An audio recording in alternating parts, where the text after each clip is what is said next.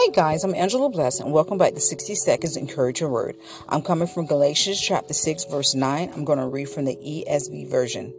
And let us not grow weary of doing good, for in due season we will reap if we do not give up. Amen. And I don't know if I read this verse before, but if I did, I think someone needs to hear this. I know sometimes you don't like things are going to turn out for your good. I know you're going through different difficulty in your life and you don't know what to do, but I tell you today to continue to pray, continue to look up to the hills which come your help. Your help comes from the Lord. Listen, guys, it's sometimes that we're going to have to wait it out and we got to continue to go and press through the pain, the sorrow, the guilt, the people that love us in order for us to get past or get to our next level. God will bless you. He's going to open the right doors. He's going to do exactly what he said he's going to do. But he's waiting on us to trust him and to have faith in what we're asking and praying for.